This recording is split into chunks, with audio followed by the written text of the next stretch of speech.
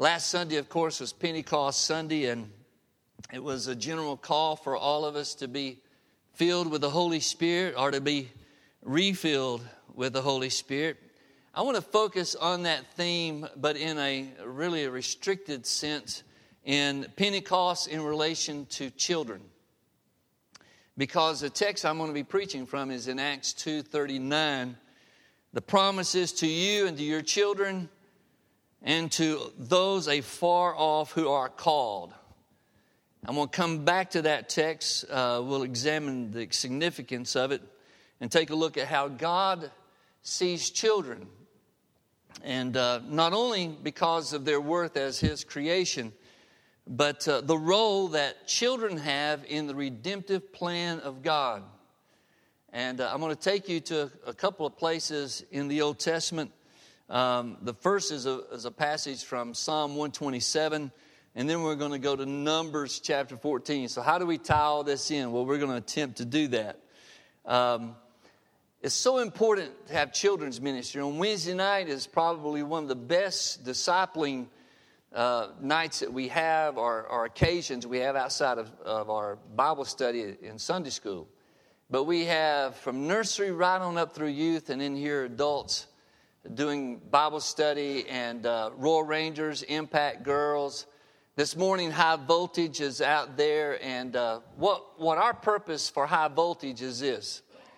Because when I grew up in church, you only went out of the church as a kid to have a come to Jesus meeting. You know, so you didn't want to walk out of the church during service because that was not good.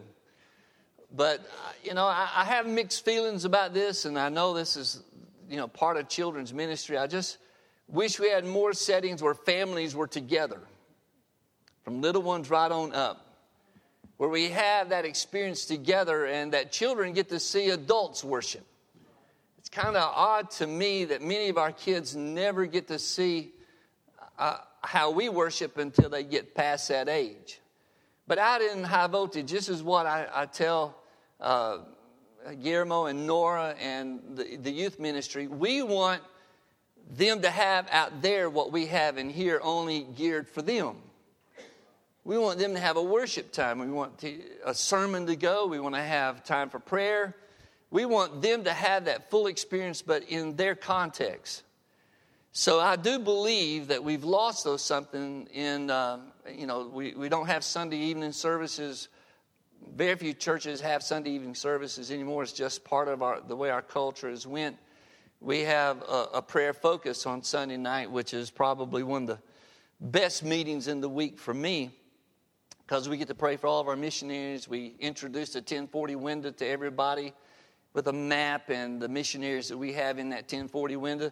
So I just think as we look at our meetings, we don't have those times as a family where we're together too much in worship. So that's an important factor. Let me take you to Psalm 127, verse 3 and following.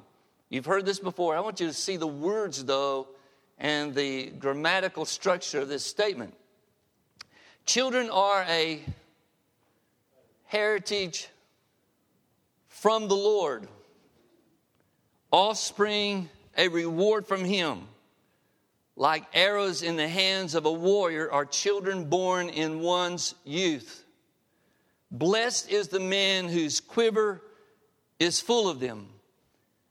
They will not be put to shame when they contend with their opponents in court.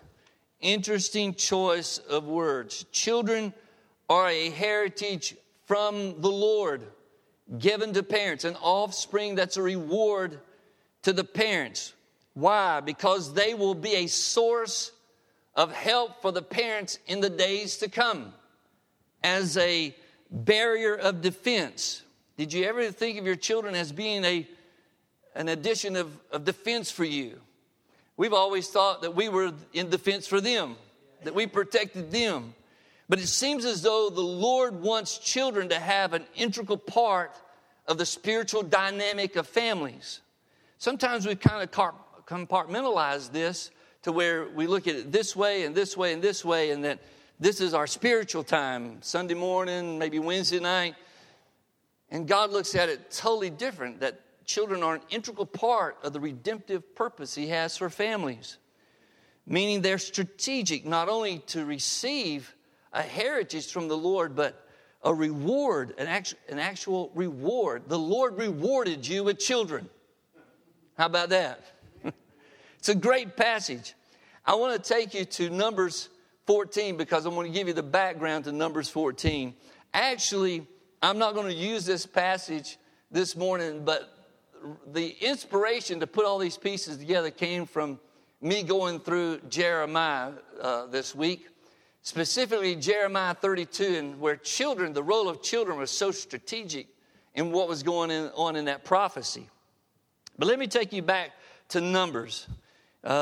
Israel has been brought out of Egyptian bondage by miraculous signs, wonders, 10 plagues, parting of the Red Sea, pillar of cloud by day, pillar of fire by night, water coming out of a rock, bread coming down from heaven 6 mornings out of the week, quail coming in when they got tired of manna. You know, everywhere you turn, God is doing miraculous things in the vision of these people. He has them right at the Jordan River, ready to cross over and to possess the land that He promised to Abraham when Abraham stepped foot on that property. And so they choose from the 12 tribes one man to be part of a covert espionage operation. These 12 men were to sneak into the land, scope it out, and come back with a report that was strategic as to how they were going to approach this invasion. Well, you probably know the results of that report. They came back, this is chapter 13 pretty much, they came back. They had great things to say about the fruit and how beautiful the land was.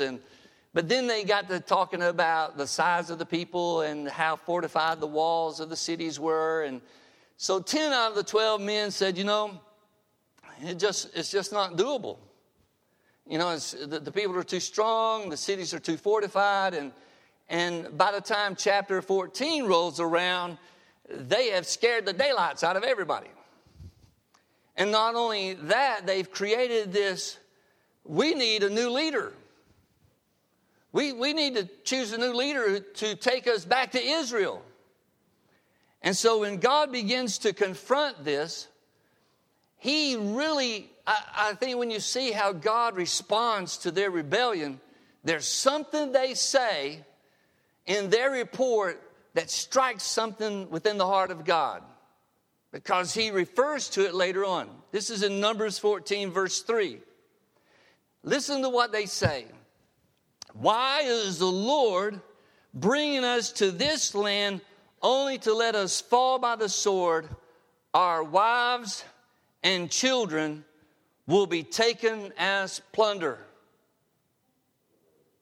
Now that doesn't seem too much out of the ordinary for what they were doing. They were trying to have a mutiny of leadership. But that strikes something in the heart of God because God refers to it later.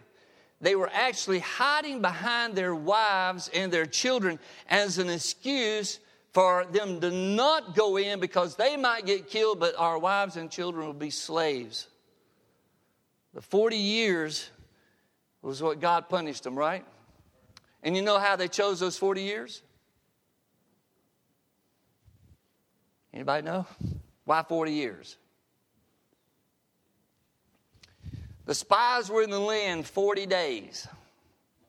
And so He said, 1 year for every day. 1 year for every day you were in the land, supposed to be doing a different job than what you came back. You weren't supposed to give your opinion on whether the land could be conquered. You're just supposed to give information. And so God, when He punishes them, He says, I'm gonna ban you from going into the land for 40 years, 1 year for every day you were in the land. But He explains later on why He chose that. And what was the qualifier for that? This is Numbers 14, verse 31, if you've turned there. You see, I don't even know, when you read this, he talks about all of those who were counted in the census, 20 above, would not go in the land. So if you were 20, you were going to die before you turned 61. Because you got 40 years. And if you were one of those that this applied to, you were done. Somehow, people weren't going to just die of old age. They're just going to die. Because he says there's only 2 men that's going to go in the land. That's Caleb and Joshua. But he says something in this is, I don't think the women were counted in the census. So watch this. This is Numbers 14, verse 31. As for your children that you said, this is God telling these men and the whole nation, as for your children that you said would be taken as plunder, I will bring them in to enjoy the land you have rejected. But as for you, your bodies will fall in this wilderness. Your children will be shepherds here for 40 years, suffering for your unfaithfulness, until the last of your bodies lies in the wilderness. See, children are the heritage of the Lord, and it seems as though God took great exception, them saying, but our children are going to be at risk. And it's almost God is saying to them, your children were my protection. I'm their protection. You're not their protection. You counted them as risking for plunder. Not only they're not going to be plundered, they're going to do what you didn't do. Children are a heritage from the Lord. A second occasion I want to take you to, and this is Deuteronomy chapter 6. This is the repeat of the law. This is the last of the 5 books that Moses wrote. And I guess Joshua had to write the last couple of chapters about Moses dying. But Moses pretty much wrote this entire book, and this is toward the end of his life. And this is, Deuteronomy means a second law or a repeat of the law. So God has taken them through a rehearsal of the commandments. And the commandments are repeated in Deuteronomy. It's a beautiful chapter. Let me start with verse 1. These are the commands, decrees, and laws the Lord your God directed me to teach you to observe in the land that you are crossing the Jordan to possess. Now, it's like 40 years have taken place, and they're getting close to the time where they can go in. So that your children, and their children after them may fear the Lord your God as long as you live, by keeping all his decrees and commands that I give you, so that you may enjoy long life. One of the places that the Bible references not just children but grandchildren are mentioned here. The grandchildren of those people who violated the purpose of God and did not get to see the land, their children and their grandchildren, maybe those that would be their great-grandchildren, are part of this. What is important? The generations coming behind them, he says, I'm going to give you this so that the children coming up will fear the Lord. And fear the Lord as long as they keep his commandments. He's giving these commandments so that they know how to fear the Lord. I'm going to pick it back up in verse 4. Watch this. Hear, O Israel, the Lord our God, the Lord is one. Love the Lord your God with all your heart, with all your soul, with all your strength. These commandments that I give you today are to be on your hearts. And I want you to see how God views the children that have been born during that 40-year wait. Impress them on your children. Teach them to your children. In fact, talk about them when you sit at home, when you walk along the road, when you lie down, when you get up. He says, this should be a part of your conversation throughout the week. Constantly tell your children what's going on here. Write them on the door frames of your houses and on your gates. And in verse 20, the Lord adds this directive. In the future, when your son asks you, what's the meaning of these stipulations, decrees, and laws the Lord your God has commanded you? Tell the children these things. We were slaves of Pharaoh in Egypt, but the Lord brought us out of Egypt with a mighty hand. He's wanting the children to remember things that they didn't witness firsthand, but to remember why they're there and how they got there. Before our eyes, the Lord sent signs and wonders, great and terrible, on Egypt, on Pharaoh, his whole household. He brought us out from there to bring us in, to give us the land he promised on oath to our ancestors. The Lord commanded us to obey all these decrees and to fear the Lord our God, so that we might always prosper and be kept alive, as the case is today. And if we are careful to obey all this law before the Lord our God as he commanded us, that, boy, this is a powerful statement here, that will be our covering. That will be our righteousness. Now listen, this was handling the first covenant. This is the first covenant. We know later that a better covenant was coming.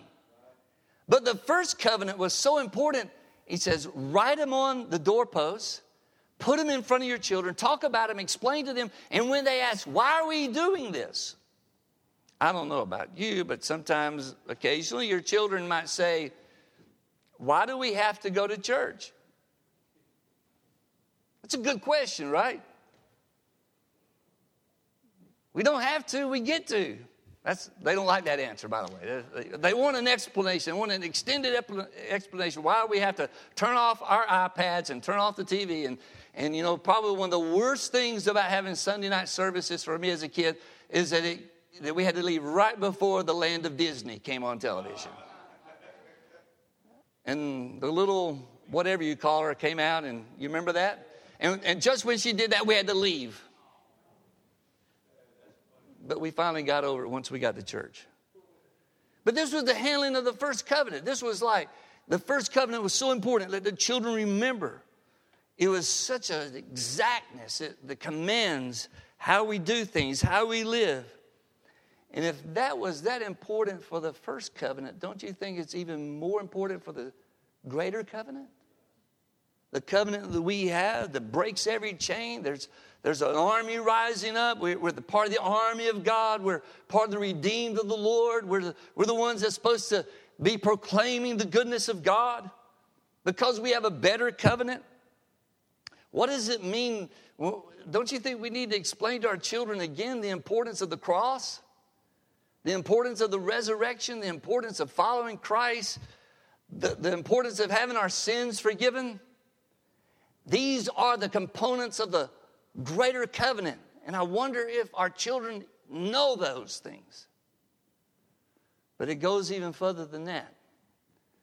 When you look at Acts 2:39, Peter's preaching this great message. This message is so powerful, 3,000 people from the anointing of God being present there are converted to Christianity. Receive baptism. The church goes from 120 people to 3,120 people in one day. That's a pretty good start to the church. Wayne Atchison, I mentioned this to some of the people that in a conversation I had with Wayne Atchison this week. He used to be the sports information director at Alabama and great guy. He's now over the Billy Graham Library in North Carolina. But he said, I'm researching revival, and one of the things he says, you know, while the Azusa Street revival was going on, and by the way, the Azusa Street revival, Pastor Joseph Smell, who was the pastor of First Baptist Church in Los Angeles, had went to the Welch revival, came back and called his church to prayer meetings, and the people would be crowded outside the doors of the church waiting for them to open the doors of the church to have prayer. No wonder revival hit Los Angeles. But Wayne said the same time the Azusa Street revival was going on, First Baptist Church in Paducah, Kentucky, had a surge of the move of God. They had 1,000 conversions in 2 months. You just know that doesn't happen by chance. There's no normal definition for that or explanation for that. That's the move of God. And that's what we're talking about. Acts 2:39, the promises to you and your children, and for all who are far off, for whom the Lord our God will call. And verse 38 qualifies it. Repent and be baptized, every one of you, in the name of Jesus Christ for the forgiveness of your sins, and you will receive the gift. You'll receive the gift of the Holy Spirit. For the promise. Now, what is the promise? The gift of the Holy Spirit is the promise. He said the promise is for you and your children. It's just not for adults. The infilling of the Holy Spirit is for our children. We dedicate children. We don't baptize them. We don't believe in infant baptism. We don't believe that you're saved through baptism. We believe baptism is a result of getting saved. That baptism is a response to being converted. Baptism, my mother got baptized 6 times before she accepted Jesus. She said she realized she went down a dry center and came up a wet center. But people was trying to save her through baptism. Salvation is a change of a heart. It's not the water. It's the change of the heart. The water shows that your sin, your old life is buried in Jesus. But we dedicate children. We present them to the Lord. And many times we pray, Lord, at the earliest possible moment in this little boy's life, this little girl's life, may they come to know Jesus as Lord and Savior. And I think we're okay with that, right? And I think the greater percentage of people today in the United States that call themselves believers and are believers in the Lord, the greater percentage came to the Lord before they turned 18. Shows the importance of children and youth. Now, thank God there's people above 18 that come to know the Lord. But the greater percentage is those who are the children, the ones who can understand and know that they need Jesus. Now, my premise today is just as much as our children can come to Christ at an early age, they can also be filled with the Holy Spirit at an early age. And somebody may differ with me on that. So, well, how can they understand the baptism of the Holy Spirit? Well, let me ask you this. How can they understand salvation?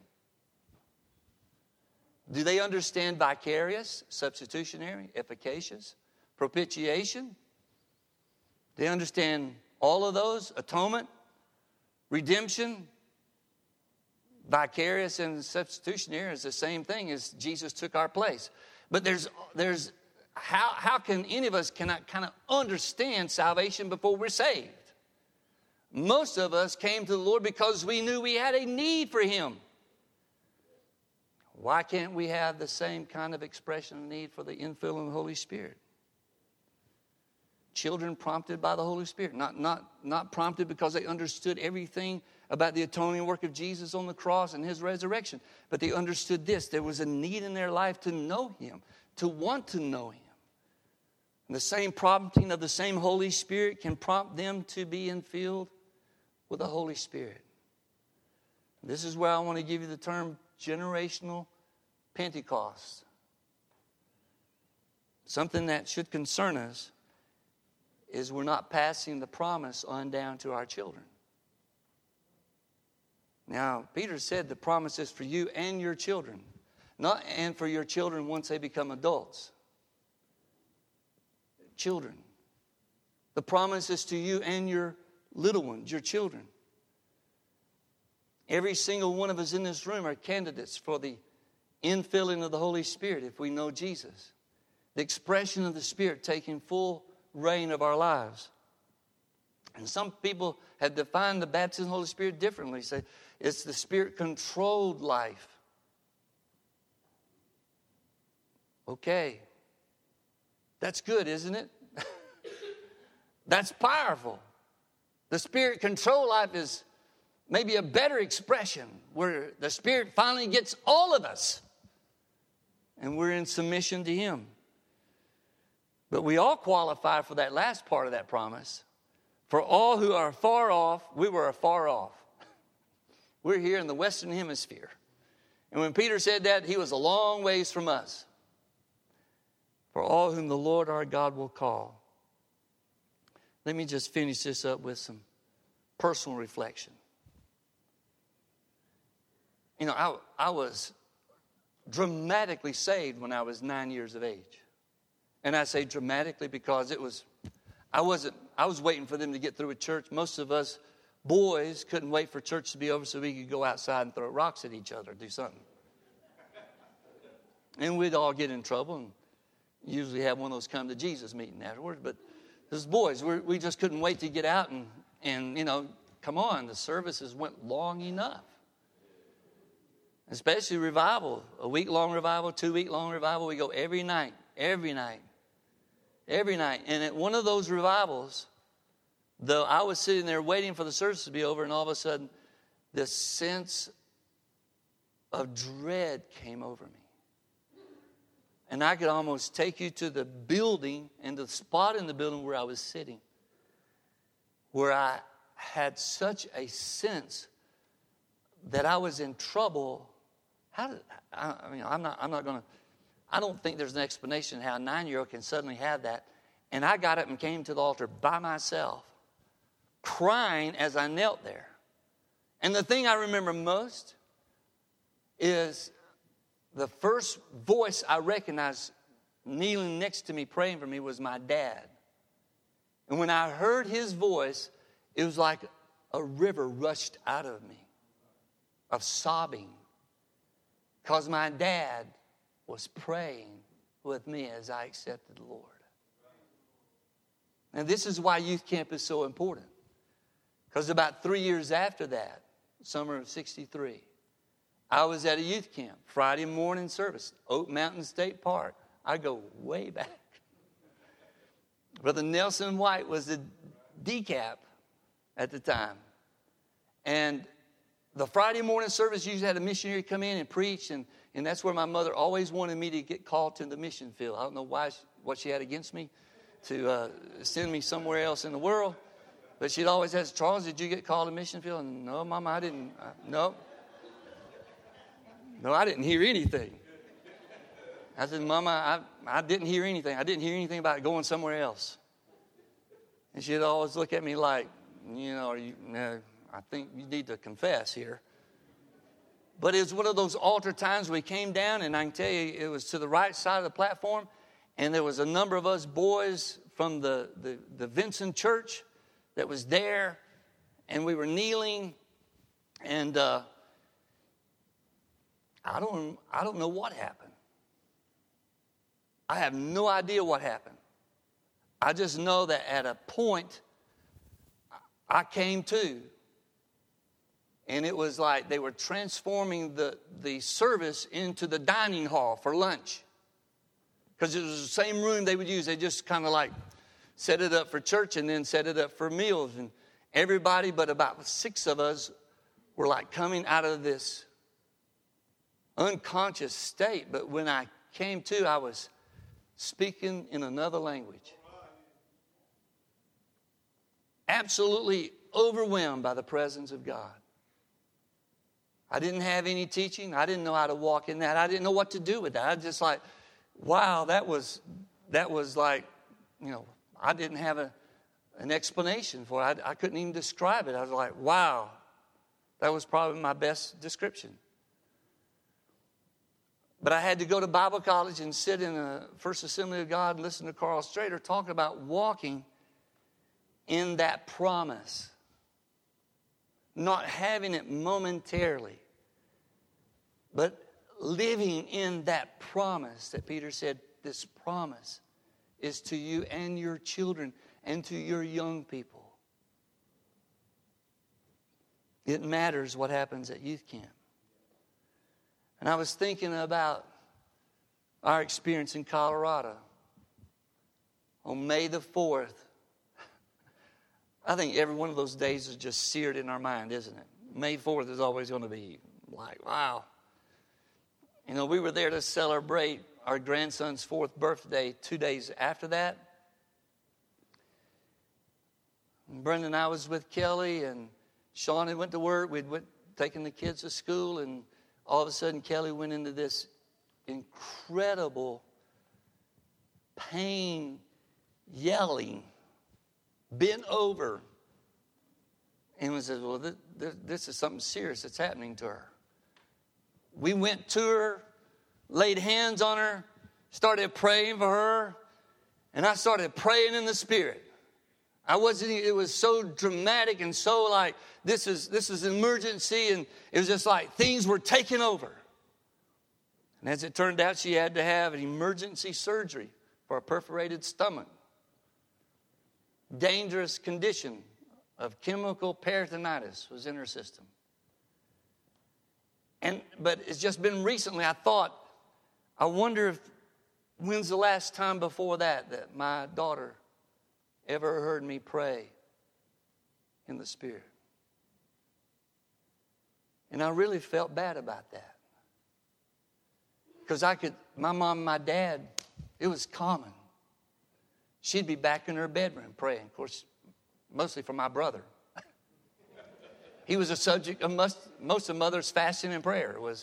She had other 5 kids, but she was usually praying for Johnny because he needed it the most. But I wonder, where do our children, what kind of context do our children have about this when we may not be passing it on to them? Or at least letting them have a visit of the Spirit of God, an audience of the Holy Spirit. And I say that in closing because someone very close to me, has been Spirit-filled for a long, long time, was praying for one of her grandsons. And she started praying in the Spirit. This is a young man, probably 13, 14, somewhere along in there. And asked her afterwards, what language were you talking in when you was praying for me? And she told me, she said, she felt the same way. My own grandchildren that I've been around all this time had no clue as to what she did on a regular basis.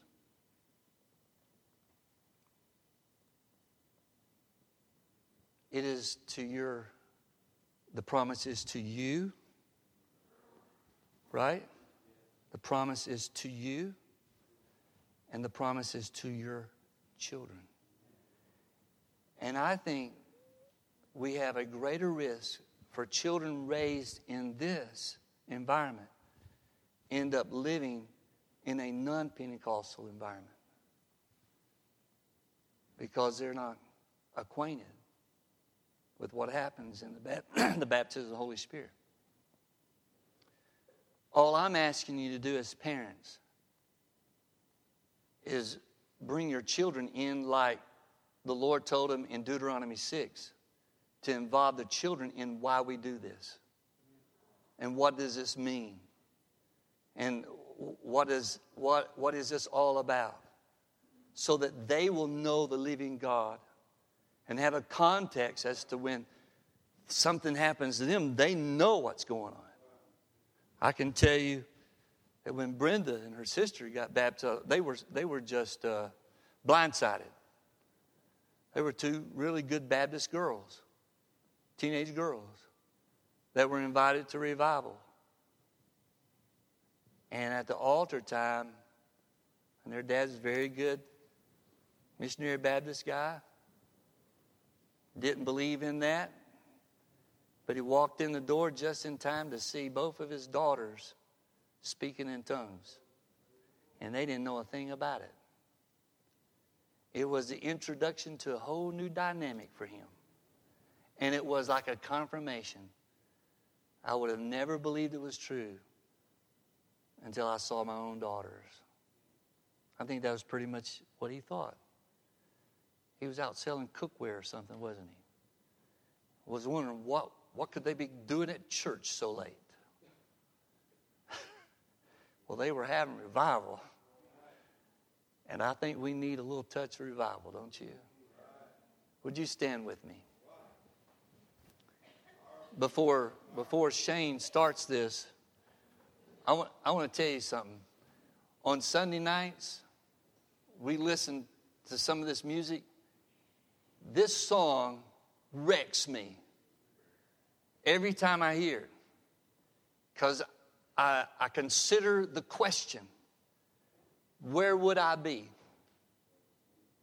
except for the grace of God? It just overwhelms me to know what I have by the grace of God.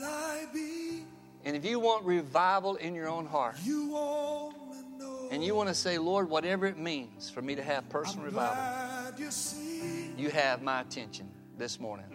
And you can kneel where you're at and come to these altars and simply say, God, I need a refreshing. I need renewal. And this is our altar time. This is our prayer time. Thank you, Lord. Where would I be?